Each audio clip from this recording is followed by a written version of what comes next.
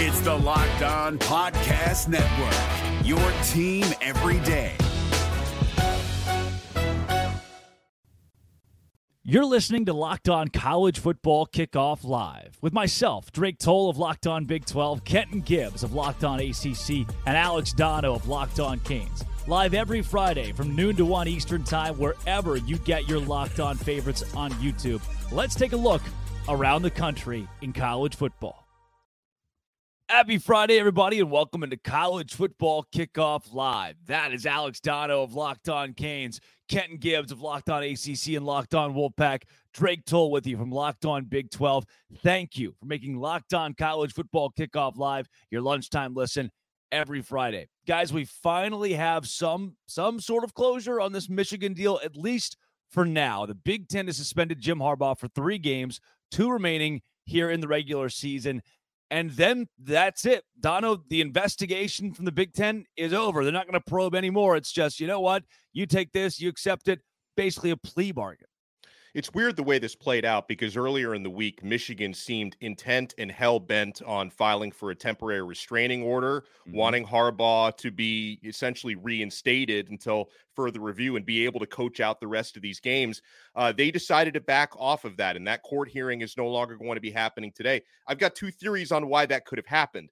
Number one is you take it at face value, because I can definitely see the argument from the Michigan side that accepting the penalty from the Big Ten, the NCAA investigation, I should note, is still ongoing. But as far as the conference goes, this, I know it's tough to be without your head coach for these final 3+ games, but understanding the situation, it could be a lot worse than this. And by accepting this penalty, Drake and Kenton, Michigan takes some of that distraction away from their student athletes, because they do have a team that is on the cusp of competing for a national championship. And the idea that you're continuing to fight this in court and fight it in and out of the public eye maybe could take some of the focus away from your team heading into a probable college football playoff appearance. So if you take it at face value, it's that. Another one of the theories out there is, why did Michigan decide midweek to, instead of fighting to keep Harbaugh on the field, they completely turned face and said, okay, we're just going to accept this penalty? Perhaps they've been given more information from the NCAA investigation that would make it look a little bit harder for them to win this thing. So take your punishment now, because another side of that is, Drake, whenever the NCAA finishes their investigation, which probably won't happen until sometime next year, if not even later, I'm sure that Michigan, by accepting the conference punishment and having Harbaugh serve out this suspension, that's probably going to take something away from eventual NCAA sanctions, where the NCAA would say, hey, at least part of this, we're giving you time served for Harbaugh serving that suspension. So that's where we're at. Ken, give me this. I don't think a guy could write a 600-page manifesto, steal signs at 30-plus ball games, dozens of games, and his head coach just never know about it. We were all in agreement a couple of weeks ago that Harbaugh likely had some inkling of what's going on here, especially if they're using those signs for a competitive advantage. So while Michigan was the bad guy, I think we've taken the spotlight off of them because of how the Big Ten has mishandled this. No investigation, automatic suspension, Michigan paying for something they haven't been investigated for doesn't seem right. Ladies and gentlemen of the jury, cop a plea all the rest of 2023. Cop a plea all the rest of 2023. If you can do it, go ahead. Don't go to trial. Listen, if you know that you did what they said you did, if you even close, if there is evidence of it, cop a plea. But no, very seriously, I mean, we all know, right? And even if he didn't know, here's the biggest thing, right? I actually love what the NCAA did with the lack of institutional control thing. I absolutely love that, because at the end of the day, the buck has to stop somewhere. And if that were not in place, teams could continue to do what Michigan would do in this situation if it weren't in place, and just say, hey, Stalions was acting as a rogue and all that good stuff. I'm sure Harbaugh didn't tell him, write a 600-page manifesto about how you're going to become the head coach here. I'm sure he didn't do that. But I'm sure he didn't know about that part. But he knew about the actual scheme to some degree. And even if I'm giving him all of the grace, all of the benefit of the doubt, saying he didn't know, at some point in time as the head coach, you have to be a part of stopping things like that from happening, stopping bad things from happening on your staff. knowing that you're hiring the right people as staffers. I get it. Apparently, nobody knows who's on their sidelines anymore. Congratulations, Jim McElwain in Central Michigan, for informing us of that. But the reality is, if you're hiring somebody and paying them a salary, you ought to know something about them. You ought to know what their dealings are, what they're doing, something of relevance about that person. Yeah. Also big this week, the coaching carousel is here. I think Dave Aranda from Baylor put it so well. When you're watching a commercial and see the bow on the car, somebody's getting fired. That is the mark of carousel season. This one starts with, what a segue. Jamie Chadwell kicks off carousel season by moving his weekly coaches press conference to Wednesday. Liberty tweets about it. Jamie Chadwell retweets it and says, see you guys Wednesday. Where did he retweet it from? Starkville, Vegas, baby. Stark Vegas. Fired their head coach. And that, my friends, begins the chaos. We've got Jeff Traylor interviewing at A&M, Jimbo Fisher out, Mississippi State is open, and plenty of other schools will follow in the coming weeks. Dono, are you shocked that Jimbo is getting $76 million right now to sit on his couch? That's one of the few places in the country where being able to write that big of a severance check does not surprise me. I mean, I saw a photo of the halftime ceremony at their game last week where they... The firing ceremony? Well, before the firing ceremony, where they received a donation check for like $100 million to one of their arms of the athletic department. Did you see what that's what that was? That check. Yeah, I'm sure. That was the donation that fired Jimbo Fisher. They presented it at halftime in front of the fans. So you're right. Spectacular. To call it the firing ceremony, you're not wrong about that. So listen, I mean... There's a handful of universities across the country that, you know, can handle a $76 million buyout like it's a drop in the bucket. That's not the case in most places, even in the Power Five. But in the case of Texas A&M, I'm not surprised. And honestly, with the way it's gone the last couple of seasons for Jimbo Fisher, he's kind of been coaching like a guy who maybe doesn't care a whole lot because he knows either way he's getting paid. Well, now, Jimbo, you get paid a lot of money not to work. So congratulations. Yeah. Kenton, for you, I mean, $76 million. I think it's Terry Bowden. You could rent out Terry Bowden, who makes $450 a year, for 174 years for $76 million. You can get that many Terry Bowdens. The business side we've always talked about, but this is unbelievable. I remember when Coach O was talking about LSU paid him, what, $17 million? Or 17. And he said, where's the door? He said, which door you want me to go out of? Where you want me to be going, brother? Yeah. And that was a terrible Coach O impression, but you get the point. And moving forward with Jimbo, $75 million. There's no job in America. There's not a single job in America as good as fired head coach. Josh McDaniels, go ahead, get your money, brother. Jimbo Fisher, go ahead, get your money, brother. I'm telling you, there are plenty of coaches around this. There's going to be bows on cars for all of their wives. That car may have to be shipped to another city. That car may have to be delivered by Carvana to wherever they're going. But I'll tell you what, there's some coaches that are about to, you know, as they like to say, 'tis the season of handing out bags for no reason. And that's what a lot of these athletic departments are about to do. It's about to be big bag season because they're getting new coaches. Well, let's stay on A&M for a second here, Dono. If they're going to go to do they go blue collar here? Jeff Traylor from UTSA, or do they try to make another splash hire from the NFL ranks or another big Power 5 college like LSU did with Brian Kelly? I could see either side of it. You know, one of the names I've seen thrown out there, and I doubt he would be interested because he's doing such a great job in the NFL right now, but he is a Texas A&M guy, and that's Dan Campbell. Don't you wish that in Detroit? No, and Kenton, I'm telling you, I don't think it's gonna happen.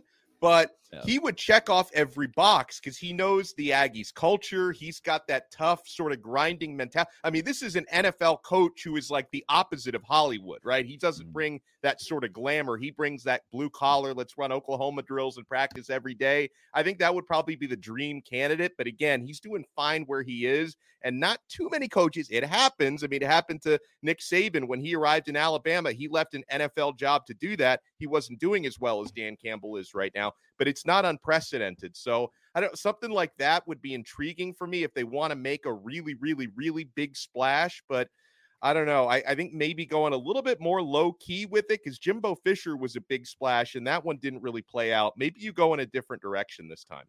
Yeah, Kenton, to me, it's, look, you're the guy you put all the eggs in this basket for didn't work out. What you need at the very least is a bridge guy. Arkansas just did this with Sam Pittman. They said, look, he's not going to win us a national championship, but if he can get us back to relevance and then we make the hire, that's perfect. Does A&M go with the intermediate then? First of all, Daniel Allen Campbell is staying up there in Detroit. Let's stay there. Let's stay there for a second. But now let's move on. I think that as a program like Texas A&M, you always swing for the fences. Yeah. You always swing for the fences. You have too much money to do a stopgap guy. With all due respect, I don't think that Arkansas and A&M are working with the same type of budget here. Like, this is how crazy this is, okay? Now, I was hearing from my sources, hey, A&M is on Elko's heels hard. Mike Elko from Duke, of course, who coached at Texas A&M. Yeah. I was hearing, they're on his heels hard, And I said, no way. They got to buy out Jimbo. They're going to have to buy out his contract to Duke, and they're going to have to pay him. And I was told the money ain't an issue. I said, there's no way. There's no way you could pay out, in essence, 3 coaches in short, because you're paying Texas A&M Jimbo, Duke Elko, and Texas A&M Elko. No way they can do that. And I was told the money ain't an issue. Next thing you know, you look up and you say, okay, so now the only issue that would be a very clear path for one of the best and rising coaches in the NCAA is whether or not he wants to go from Duke to where, if he continues on the path he's on, they'll rename Wallace Wade Mike Elko Stadium. They'll build a statue for him. They'll give him all the good things. Or do you want to go to the pressure cooker where 3 8-win seasons back-to-back? My brother in Christ, get ready to get served a severance package that you've never been served before. So, I mean, and that's just one coach. That's just one possibility of a home run hire. But even if we're not talking about guys in the NFL and all that, how many coaches would turn down the actual Texas A&M bag that they're coming with? I can't see a world where too many do. Well, guys, let's turn it from the off-the-field stuff from Michigan and the coaching carousel to on the field this week with our biggest game of the week. How about Washington facing a tough and unexpectedly tough Oregon State team? I don't know if anybody expected them to be top 10 good, but here they are at home with the chance to upset the Huskies. Let's talk to Locked On Huskies host Roman Thomasoff.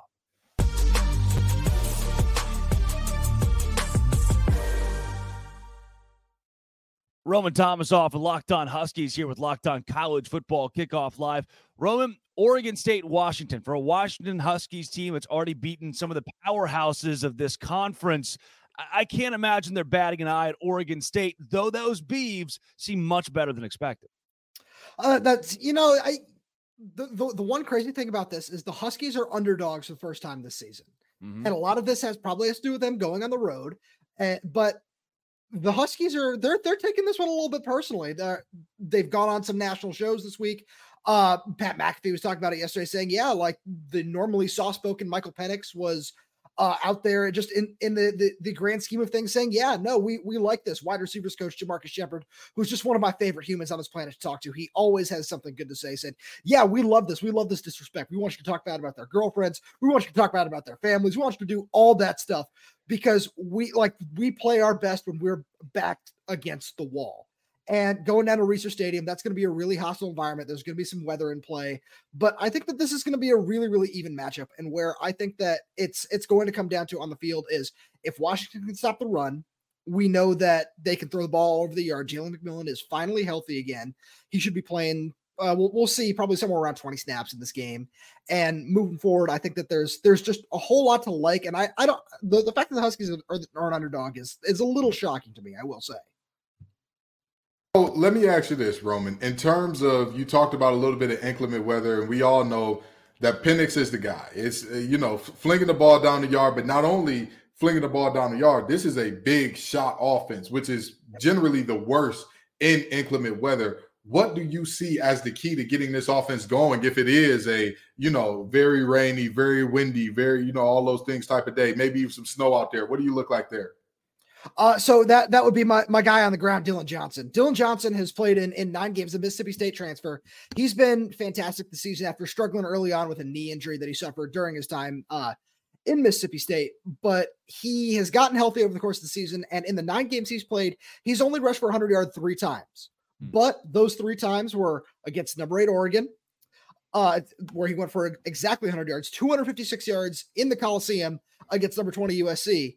And then last week he ran for 104 yards against Utah. So in Washington's 3 ranked games, he's been at his best. And Oregon State, I like their defense a lot. They're a little bit on the lighter side. And when Washington wants to go heavy, they're really hard to move off the ball. And I think that the 215-pound Johnson can just really have his way with some of these lighter Oregon State defenders if he wants to. You know, Roman, like you, when I checked the odds at FanDuel and I saw that Oregon State were favored by 1, despite, Washington has all this momentum, Penix, they're undefeated, sensational. They're in the top 4 college football playoff now, and yet they're underdogs this weekend. It is worth noting Oregon State hasn't given up more than 24 points at home all year. They also haven't faced an offense like the one Washington is bringing to the table. But what scares you most when you look at Oregon State? What are the biggest concerns you would have from the Washington side?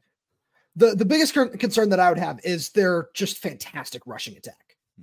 Damien Martinez is, in my opinion, one of the top 2 best backs in the conference. And if he's been fantastic all season long. That offensive line that they have there is unbelievably good. And they've just done whatever they wanted all season long. And I think that Washington's defense, it's been a little bit questionable at times. They did a really good job after allowing 28 points in the first half last week against Utah, just shoring up, not allowing anything in the second half. They held them to like 75 yards just over the course of the second half. And that offense doesn't move the ball really well through the air, but they're a rushing attack, and they held them far under their season average. They only rushed for 115 yards last week. So I think that's going to be the biggest concern that I have is if Oregon State can run the ball effectively. Roman, give me a score prediction.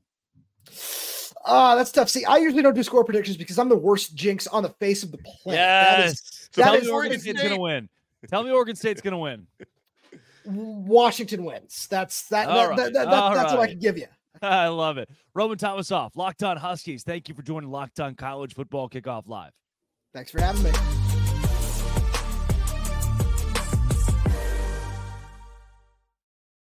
Guys, Prize Picks is the largest daily fantasy sports platform in North America. The easiest and most exciting way to play DFS, because it's just you against the numbers. Instead of battling thousands of other players, including pros and sharks, you just pick more or less than on 2 to 6 player stat projections, and you watch the winnings roll in. Guys, this is the most fun I've ever had, winning up to 25 times my money on game day. And what I love is you're into football, you're also into basketball, maybe you're into hockey. You can go cross sport and cross league with your selections. You select 2 to 6 players, doesn't matter what sport or what league they're playing in, and you can turn $10 into $250 with just a couple of clicks. And here's what I love most about Prize Picks. They offer a reboot policy, so that your entries stay in play even if one of your players gets injured. For football and basketball games, if you have a player who exits the game in the first half and does not return in the second, that player is rebooted. Prize Picks is the only daily fantasy sports platform with an injury insurance policy. You're going to be so happy you have it. So go to prizepicks.com/lockedoncollege and use code LockedOnCollege for a first deposit match up to $100. That's prizepicks.com/lockedoncollege with code LockedOnCollege, all one word, for a first deposit match. Prize Picks really is daily fantasy sports made easy.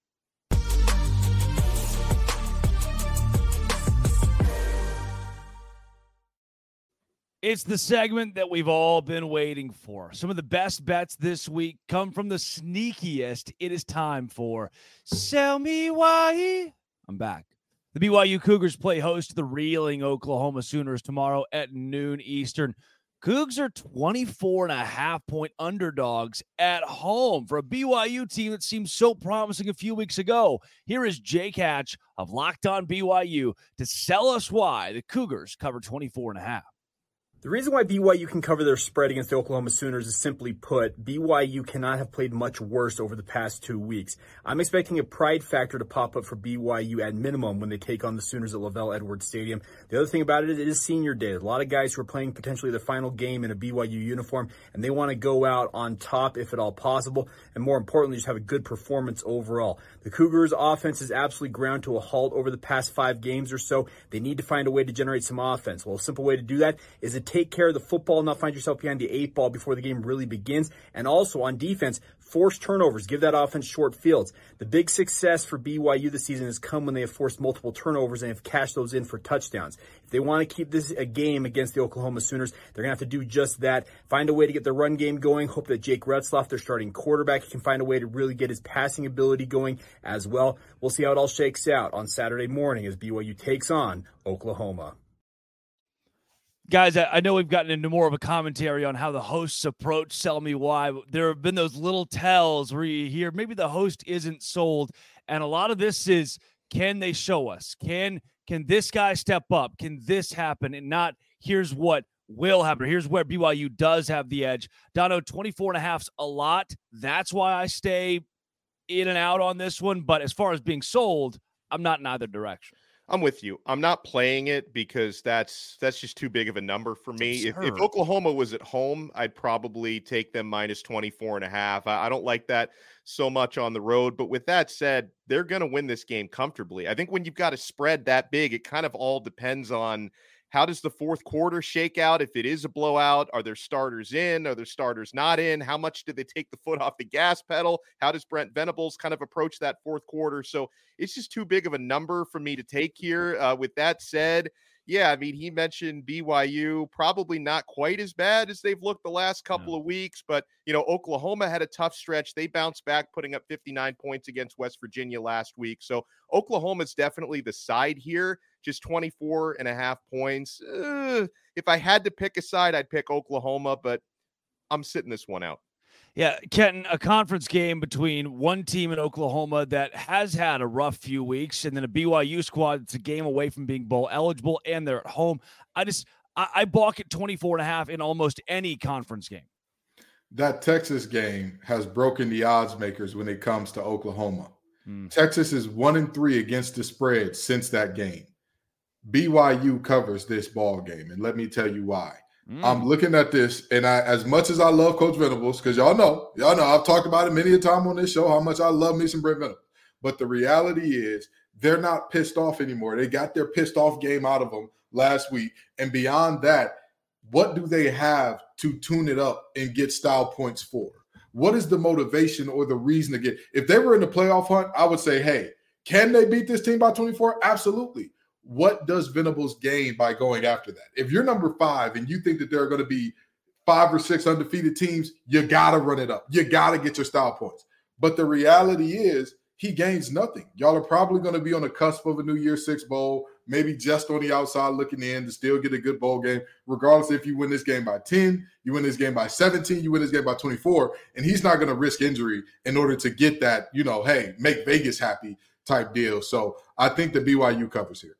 I talked about this game a little bit on Locked On Big 12 this week, and for me, the injuries for BYU at key positions make this a tough game to sell me why they can cover. But for Oklahoma, again, I turn back to the point spread being so large. It's not a matter of can Oklahoma win this game and win it by a lot. The answer is yes. But even if they win 38-21, they still didn't cover by a touchdown, more than a touchdown. So with that, I can't trust it. I'm not sold on BYU.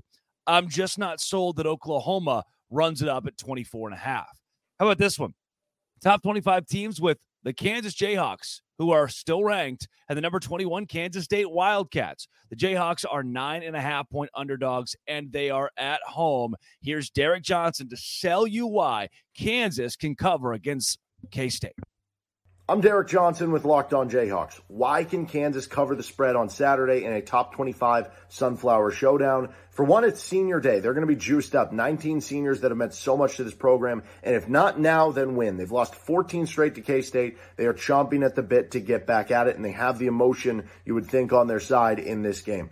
But they're 2-0 against the spread coming off a loss this year, which they're coming off of last week against Tech. 4-2 against the spread at home. They are also 3-1 against the spread this year as an underdog and 2-0 against the spread as an underdog at home. But beyond that, how are they going to do it? Well, it's going to take the rushing game to get going. And as great as Kansas State has been, as great as their defense has been overall, Texas ran for 230, 6.2 yards per carry. Texas Tech ran for 182 on over 6 yards per carry. Oklahoma State and UCF both ran for around 150, 150 plus on over 4 yards per carry. Kansas has a great running game. If they can get that going, they can cover the spread, which is exactly what can happen on Saturday.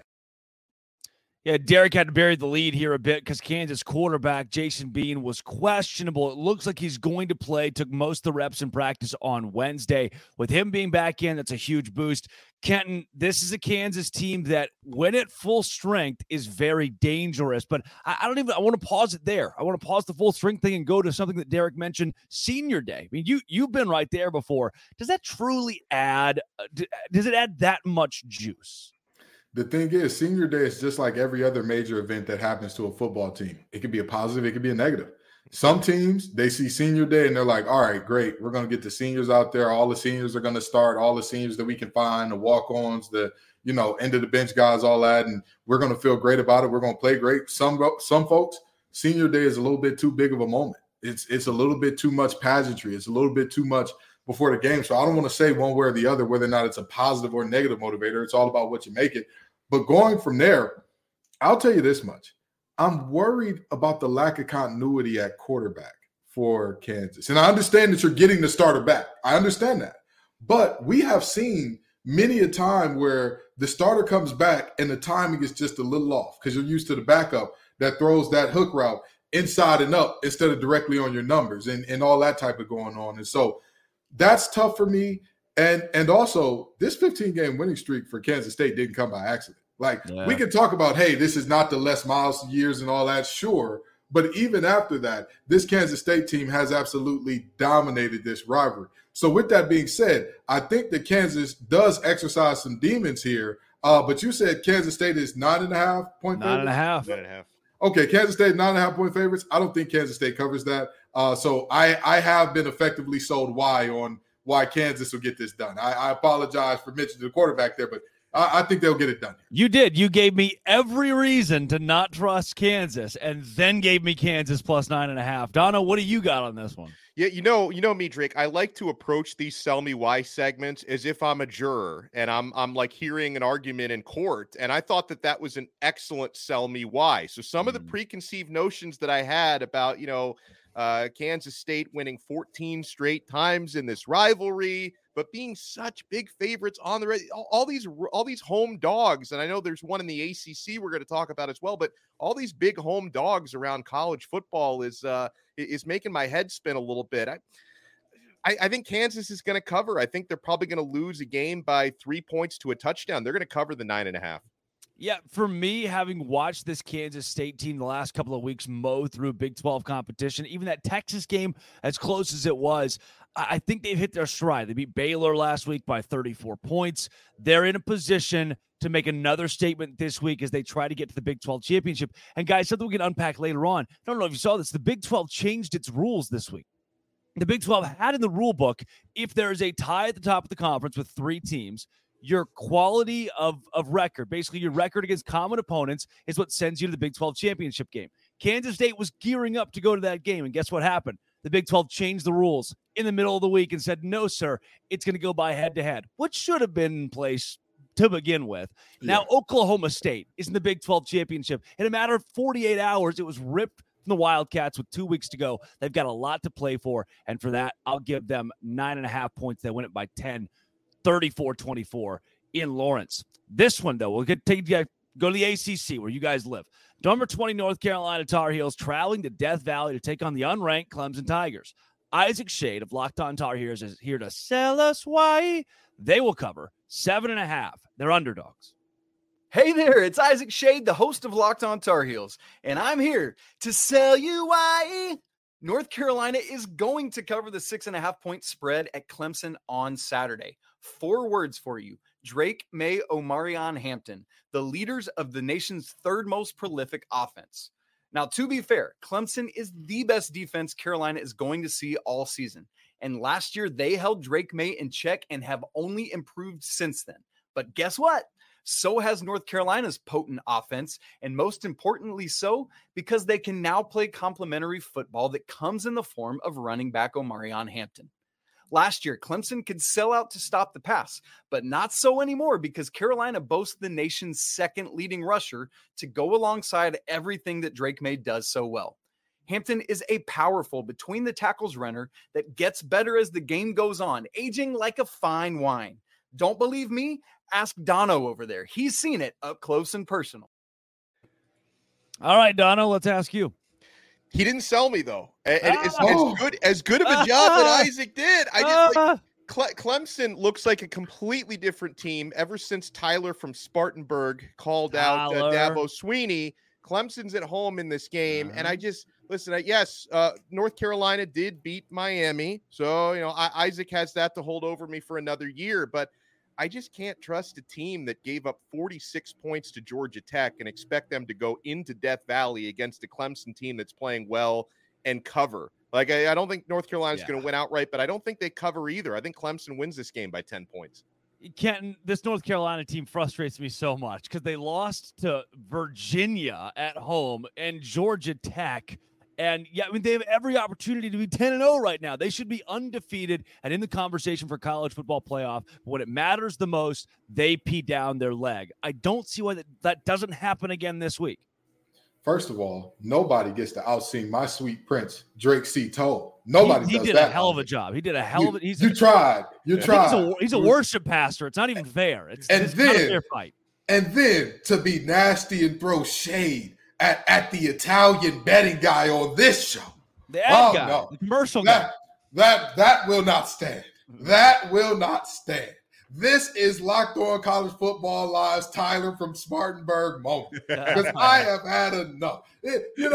This North Carolina team, I finally start believing in them, and all of a sudden they had to break the rubber sheets out to do some bedwetting. Mac Brown announces he's coming back this week. Everybody's excited about it. They're jazzed. They're geeked up. Death Valley is going to be the Deathly Hollows for this team. It's going to be that for their hopes for the season in terms of, oh, man, we really have a shot at the ACC championship game. No, you don't. This defense will not be the best you face all year because statistically there's a better one you got coming up, but we'll go there later. The reality is Clemson's defensive backfield has gotten exponentially better over the last few weeks. On top of that, they're now realizing Shipley is your all-purpose back, but Maffa is the guy.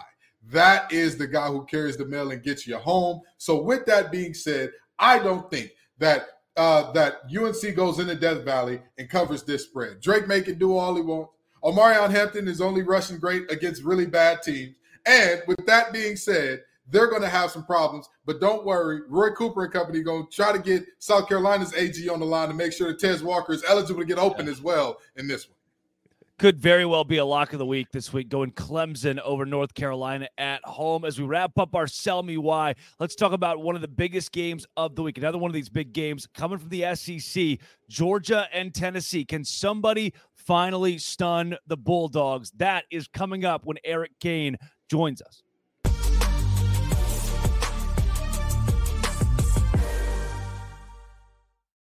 Now for your game changer of the week, brought to you by Athletic Brewing Company.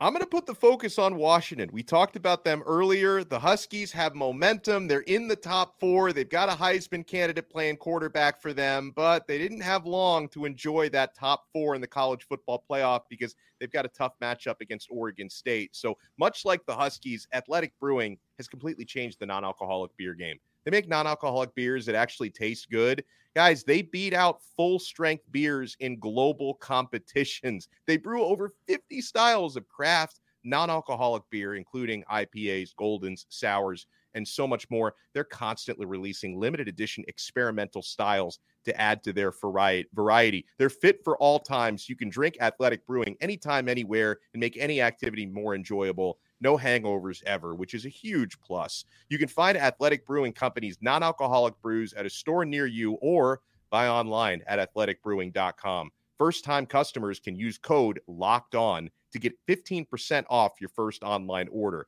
That's our code LOCKEDON, all one word, at checkout for 15% off at athleticbrewing.com. Near beer, exclusions and conditions apply. Athletic Brewing Company, fit for all times.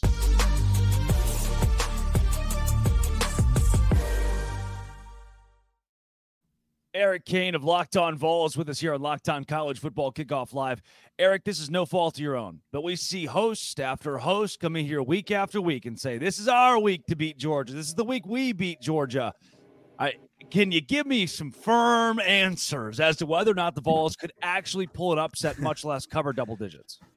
I mean, judging off what Tennessee did last week in Missouri, I don't think anybody, with a brain's going to pick Tennessee to win this game. But Tennessee plays really well at home. Tennessee's a good home football team, not very good on the road.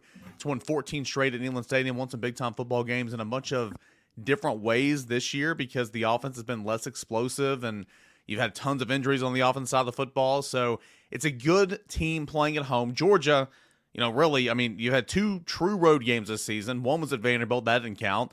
The other was at Auburn, where it struggled, won 27-20, and allowed Auburn to run over 200 yards against Georgia. And Tennessee's a great running football team. And so, you can look at it from that angle. We'll see what happens. But I feel like the juice for this game, it's kind of been – the air for this game's kind of been deflated a little bit just based off Tennessee's performance against Missouri last weekend. Well, Missouri is a team that I'm very high on, but I was expecting a better performance out of Tennessee last week. Do you think that revenge factor, that anger, that, hey, we're pissed off that we didn't put our best on tape, do you think that helps this team that even if they can't win, just cover in this game? Yeah, we'll see. I would think so. Tennessee, under Josh Heupel, Tennessee is I think 8-2 after losses or something, or 8-1 after losses, whatever it is.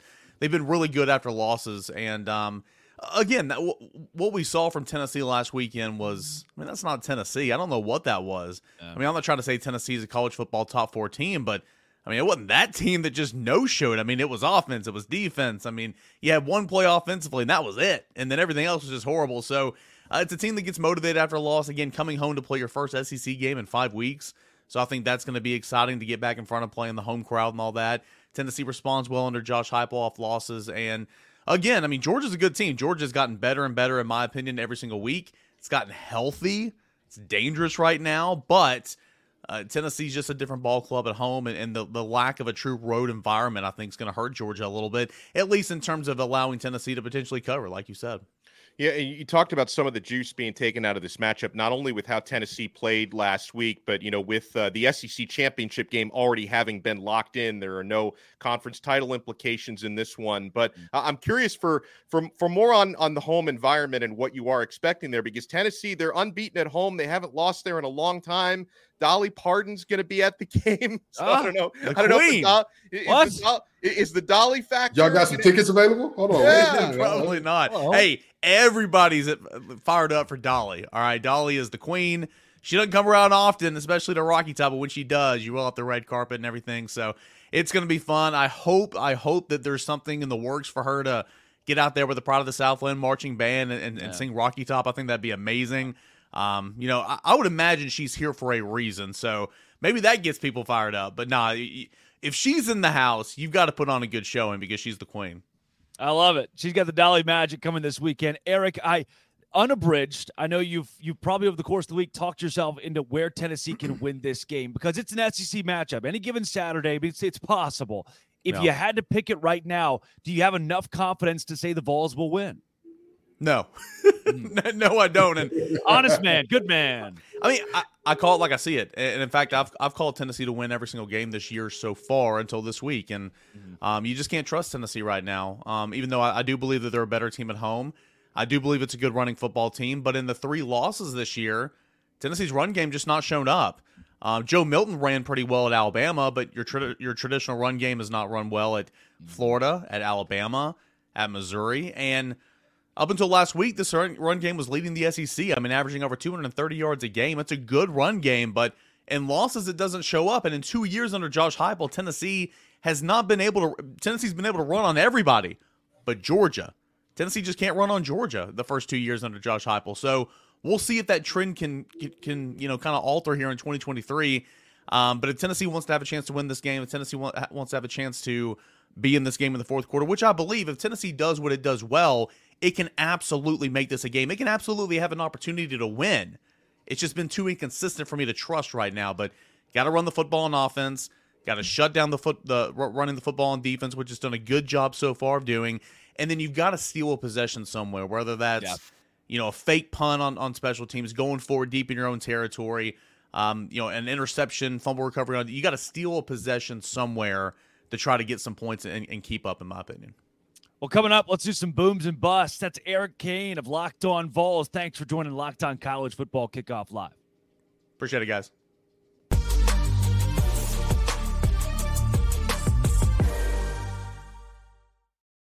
All right, fellas, let's do some booms and busts. I'm going to start because I bury my own lead here. I usually have you guys go, and then I'd fall in place. After James Franklin and Drew Aller and all these guys, because we keep going through the whole, Penn State's college football playoff material, and, they're going to win the big game. You know what it's starting to remind me of? You ready for this? What if James Franklin is just Big Ten Mark Richt? What if he's just that guy that goes 9-3, 10-2, get you to an upper tier bowl game, sometimes a New Year's Six bowl, and at some point you hit the break and you say, we don't need a 9-3 head coach. We need a national championship head coach. Georgia decided that, and they went on to win a couple of national championships. My bust this week is Penn State, and I'm starting to ask, is James Franklin Mark Richt? Dono, I see you're nodding. Are you falling in line with that? Well, I am, and it's funny you bring up Penn State as your bust because I'm Mr. Positivity on the show because I have Michigan as a boom. But obviously, everything you said is accurate. But Penn State, it wasn't just them losing the game; it was also Michigan going in there into hostile territory and winning that game and doing it despite all the awkwardness surrounding your program and your head coach having to watch it from a hotel 20 miles away because guys. By the way, R.I.P. Jim Harbaugh. That post-game on the field interview was just spectacular. Yeah. It's almost like he's still here with us. we need this for coach. Yeah. But continue on the Michigan front, it's like not only, and this is a great football team, right? I mean, and I think they could potentially win a national championship even if Jim Harbaugh is not allowed, and he would be allowed to coach in the playoffs. But even if he wasn't, I still think this team is good enough to win a national title. And before that game, all the questions people had because, Michigan had been covering spreads left and right, beating up on anyone. They hadn't really faced a real opponent until they went in to face Penn State, and they passed that test with flying colors. So Michigan is a boom for me. And I've got a bust as well because, I was pretty hyped a couple weeks ago about Oklahoma State, and they're ranked number 15 in the country. They go down to Central Florida, which, the same program that in 2017 had a parade for a national championship because one rogue poll had them ranked number 1. They go into Central Florida. They didn't just get beaten Oklahoma State. They got blown out 45-3 by UCF. That's my bust of the week. Yeah, pretty good one. I can see that. Kent, let's go to you. Well, first of all, Drake, I 1,000% agree with you about James Franklin. It's the old Cat Williams joke. A 300C looks like a phantom until an actual phantom pulls up. It's the exact same thing with Penn State. They look like a playoff team until an actual playoff team comes around and it's like, that's what a playoff team looks like. We are not there. We are not there yet, my brothers and sisters, friends in Christ. But my boom of the week, my very first one, I've been riding with him all along. Oh, and we're that's still it. riding. We That's stand it. on business, Josh. We stand on business. Eli Drinkwitz and the Missouri Tigers. I'm sorry, Mr. Kane. I love the fact that Tennessee showed up on today's episode. I held the sign down for long enough. But darn it, I'll tell you what. People talk about Eli Drinkwitz immediately scurrying away saying he stands on business. Well, guess what? He stands on business. He walks on business. He runs on business. He'll throw on business if he got to because Eli Drinkwitz is a man of business. It's so, Ken, if I come up to you at the corner bar and say something about your mama and then immediately run away, what does that say about me? Because that's what Eli Drinkwitz did. Well, I think it's a little different because it's like if you beat me up and said something, then immediately run it because they won the game. I can understand if it's like, this is before the game. He's like, hey, we stand on business. And then he runs away. But like, he won the game. They stood on business. Business was in fact stood on before he said we stand on business. So if you knock me out, say something about my mom and then run away, you could just be ducking the feds. That's what that is there. But anyway, my bust of the week. There are so many teams that were so disappointing this last week. And I'm sorry to say this. Dono, I love you. And I defended your honor against Isaac. TVD. Every single Miami game recently seems to end with a Tyler Van Dyke interception. What under God's green earth is going on over there? The minute Emory Williams went down, I said to myself, this game's going to end with Tyler Van Dyke throwing the interception. Not only is it going to end with him throwing the interception, it's going to end with him throwing the bad interception. And Donald, I'm sorry, I see the little one coming in and creeping in the picture. I don't want him to hear this type of nonsense. He's a huge TVD fan. That's why he had to come in. That you're disrespecting Van Dyke. Listen, tell him to not set himself up to get his heart broke this young, because immediately when I watched that last play of the game, you have Restrepo on the out route, wide open. Well, not wide open, but he's college open enough to where you hit him. That's your guy. He's your best friend. He's your roommate. And what does TVD do instead?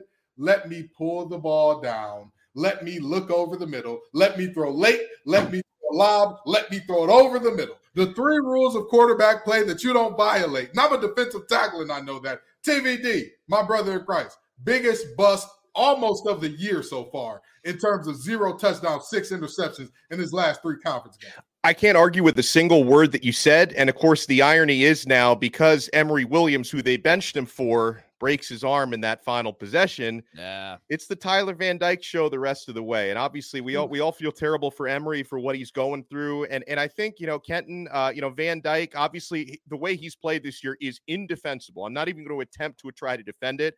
I'm just hoping that he can find a little clarity, because it seems to me like he put way too much pressure on himself to try and live up to the NFL draft stock that some people thought he had heading into this year. Right, he's been pressing a lot of throws. He's been really avoiding checkdowns. He's allergic to checkdowns, and he's thrown a ton of interceptions, 12 on the season, including a stretch where he's thrown 11 in his last 5 appearances. It's just absolutely horrific. So hopefully he can find some kind of clarity, because Miami's matching up against Louisville on Saturday, which is a game where I think it's pretty evenly matched in most areas, and Miami is at home on senior day. But the variable is, can they take care of the football? Because Jack Plummer at Louisville has done an excellent job doing just that.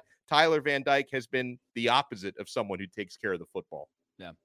Guys, I've got 2 busts this week. My second bust, I had poison ivy this week, so I'm already pessimistic. Like 4 medications and a steroid, which I can still not dunk a basketball. But how does an adult man get poison ivy, you ask? Great question. So in my Waller, I have decided I am done with the Big 12. I will, in spite of the Big 12, I will keep hosting Locked On Big 12. But they have these rules set in place. What a bust for Brett Yormark. They have rules set in place that are terrible, that say, hey, look, there's a 3-way tie, which there is right now, Oklahoma State alongside Kansas State and Oklahoma. In the event of a 3-way tie, even though Oklahoma State has beaten Kansas State and Oklahoma, they don't get to go to the Big 12 championship. The reason why is because the rule is written that it's based on your record against common opponents. That doesn't make a lot of sense, right? That shouldn't go above the head-to-head. So the Big 12 comes out this week. They gaslight fans. They say, hey, we're going to clarify this rule. They add an addendum to the rule saying, we didn't change it. We just clarified it and allowed head-to-head to take precedent. Now, look, Kansas State, Oklahoma, if you want to go to the Big 12 championship, beat Oklahoma State. That's the first thing you should do. However, if you're the Big 12, and on Monday, you said Kansas State was going to the Big 12 title game, and then you didn't change the rule, and now Oklahoma State's going to the Big 12 championship game. That's not right. There's something wrong there. The Big 12 is my bust of the week this week, because the SEC wouldn't do that. The Big 10 wouldn't do that. The pressure coming down from those conferences, they wouldn't just change the rules in the middle of the season. Hell, they probably wouldn't have written the rule that poorly in the first place, and it all started when an Oklahoma beat reporter just sent an email to the conference and said, hey, can you help me unpack these very vague rules you have? And the Big 12 said, no, I guess we should probably decide what those mean. And that got us to this point. Dono, I don't know if I've ever seen anything like this in college football. That's wild. It's one thing to change rules from year to year. Like a lot of conferences will change the divisional structure. They'll change the tiebreaker structure. We see it happening. It's happened in the ACC this past year. The ACC did make a midseason change, but it's for the rules for next year, right? They changed their scheduling and some of their tiebreakers. To do that within the middle of a season to the point where you're actually switching out a team that plays in your championship game, unfathomable to me. Mm-hmm. Unbelievable. Why? It's flatly shameful. It's 100%. Those young men earned the right, according to your rules, to play in the conference championship. What you wrote. Point blank, period. There is no ifs, ands, or buts about it. There is no way around this thing, right? In the words of MJ, too high to get over, too low to get under. This is a situation where the Big 12 seems to be stuck in the middle of a turd sandwich right now, because they look terrible. They look terrible. to change the rules, because let's just be honest, right? You could say, oh, we're clarifying the rules. So if you're clarifying the rules, that should simply add clarity to a picture that is already there. If you look change it, clarify it, and then if you really want to change it for next year. Yeah. Right? But if you don't do it in the middle of a season. But if we're adding clarity, right, that would be Dono's background being a little blurred. And then all of a sudden, when you add clarity, you could see the U visibly there. You shouldn't see a Seminole sign in the background all of a sudden when you add clarity to Dono's background. You've changed it. You changed the background. You changed the picture which was painted. You changed the rules. And the Big 12 should be so ashamed of themselves, because at the end of the day, regardless of how you feel about either team, regardless of how you feel about the rules, whatever the case may be, the rules are the rules. And to change the rules of engagement in the middle of the event is, what are we doing here? What are we honestly doing here? This is one of the biggest black eyes I've seen on college football in quite some time. And mind you, we're about to talk about a coach who just got fired for sharing signs. Yep, 100%. Guys, let's take it to this week. Our best bets, our big picks. Let's go through all the big games in the top 25. But first, take it to Dono.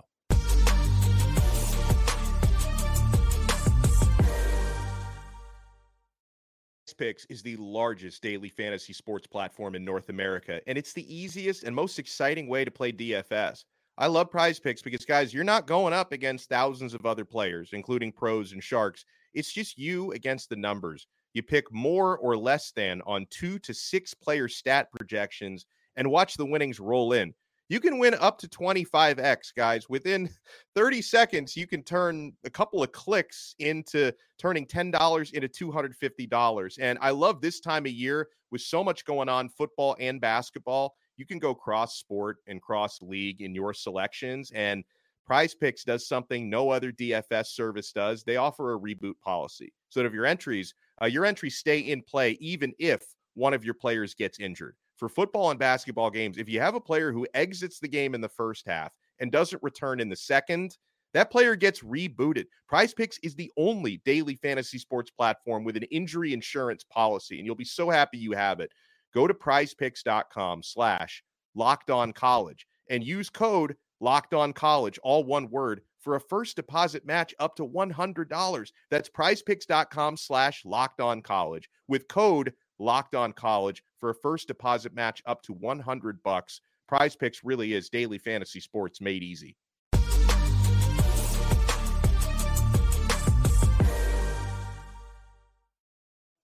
Fellas, before we jump in here to our picks of the week, some breaking news in college football that our producer Brandon Olson relayed in. Michigan has fired linebackers coach Chris Partridge, who apparently was good buddies with Connor Stallions. We just saw the acceptance of the 3-game suspension, and now Kenton, a firm firing here.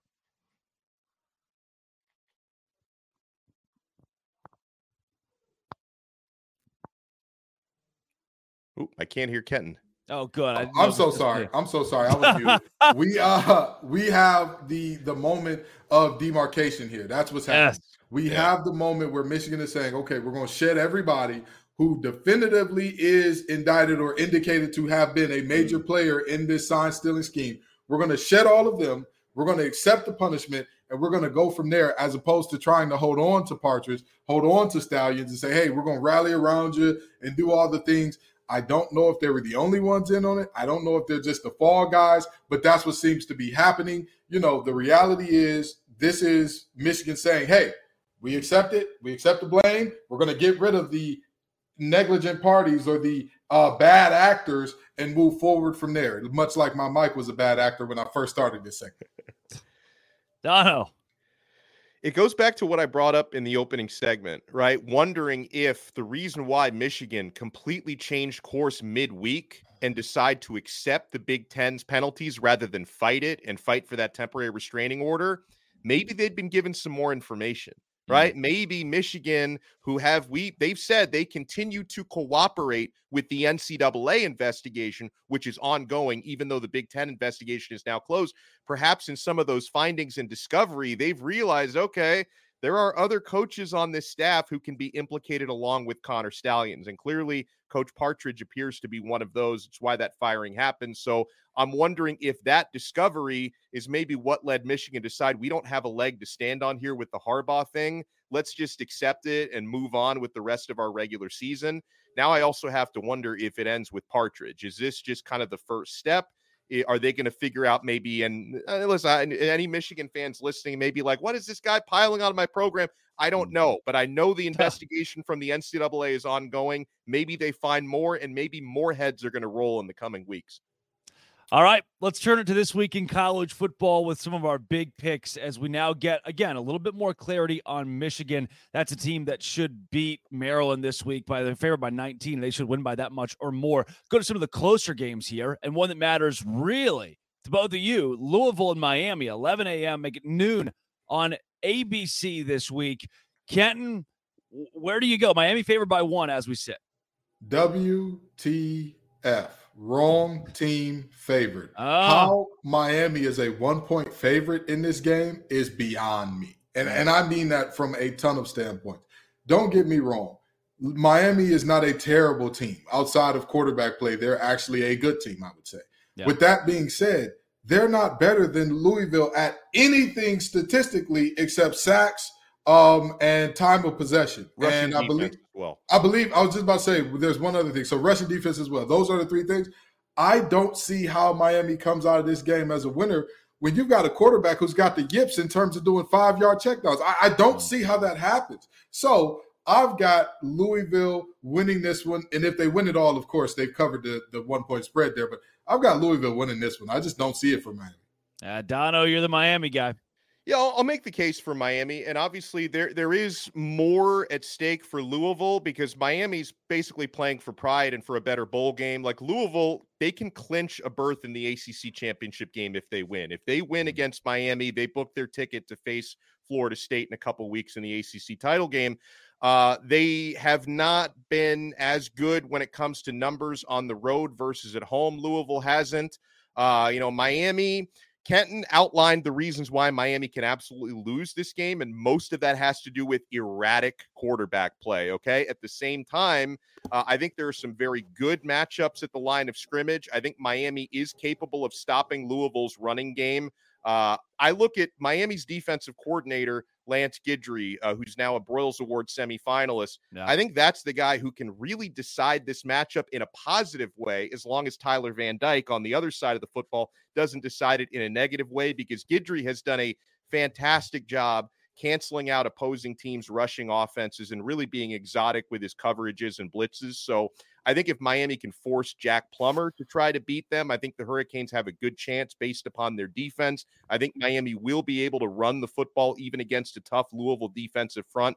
So it comes down to quarterbacking. I have predicted Miami to get a close victory at home, noon game, a lot of humidity, I should say. It's still very hot down here in South Florida on senior day. So I think Miami's going to win probably 24-21, something like that. But it's going to be very close. And I know Kenton has watched a lot of Miami football this year. I'm sure Drake has as well.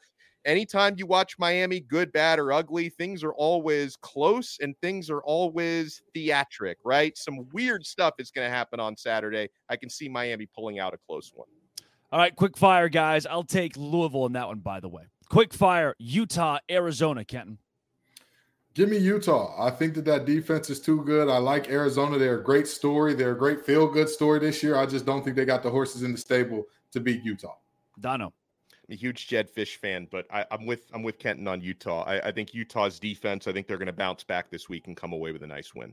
I'm riding the hot hand here. I think Arizona, Jetfish, they do get it done and become a legitimate player early on in the Big 12.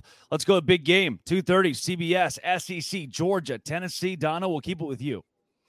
Georgia. I think Georgia's going to win, and they're going to win comfortably and extend that 27-game winning streak. I know that, Tennessee, they haven't lost at home this year, but Georgia, they are peaking at the right time. They're back in the number 1 spot. They're going to roll. Kenton. Hustle and Flow was also based in Tennessee. And as the great CJ once said, whoop that trick. No, I'm just joking. Very seriously, it's not going to go well for Tennessee. Georgia is going to beat the brakes off those boys.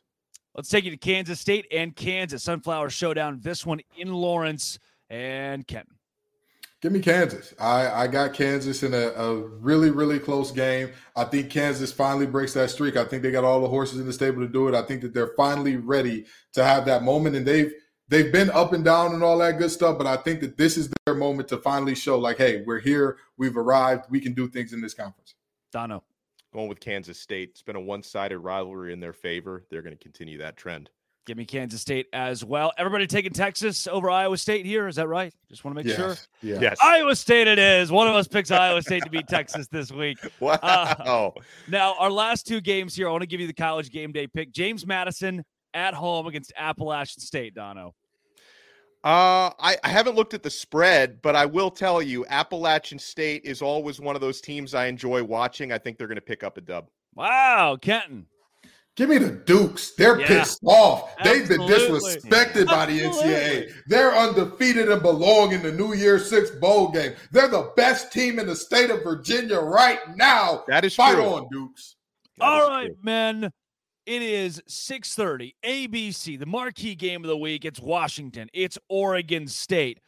Kenton, are you going with the Beavs? You know, an eager beaver has been the downfall of many a men, but not these Huskies. They get the job done on the road. I believe in Penix enough. I think that defense can do enough to stop the Pac-12's leading rusher to come out of there with a win. Give me the Huskies. Dono.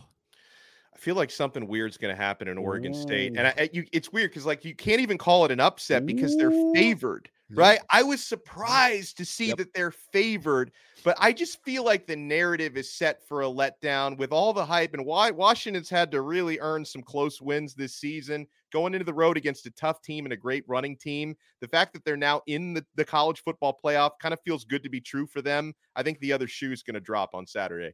Beaver tail, I'm tailing Beaver. Oregon State, rat line, they get it done at home. I'm stepping in the poop, and I'm taking them. Give me Oregon State over Washington this week. That is Alex Dono of Locked On Canes, Kenton Gibbs of Locked On ACC and Locked On Wolfpack, Drake Toll with you from Locked On Big 12. Always a good Friday when you're on Locked On College Football Kickoff Live. Thank you for making Locked On College Football Kickoff Live your lunchtime listen every single week. I'll say it again. This has been and always will be Locked On College Football Kickoff Live.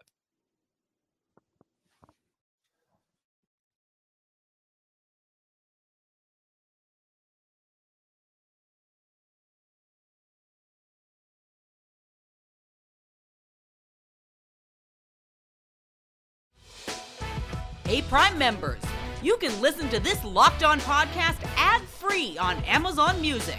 Download the Amazon Music app today.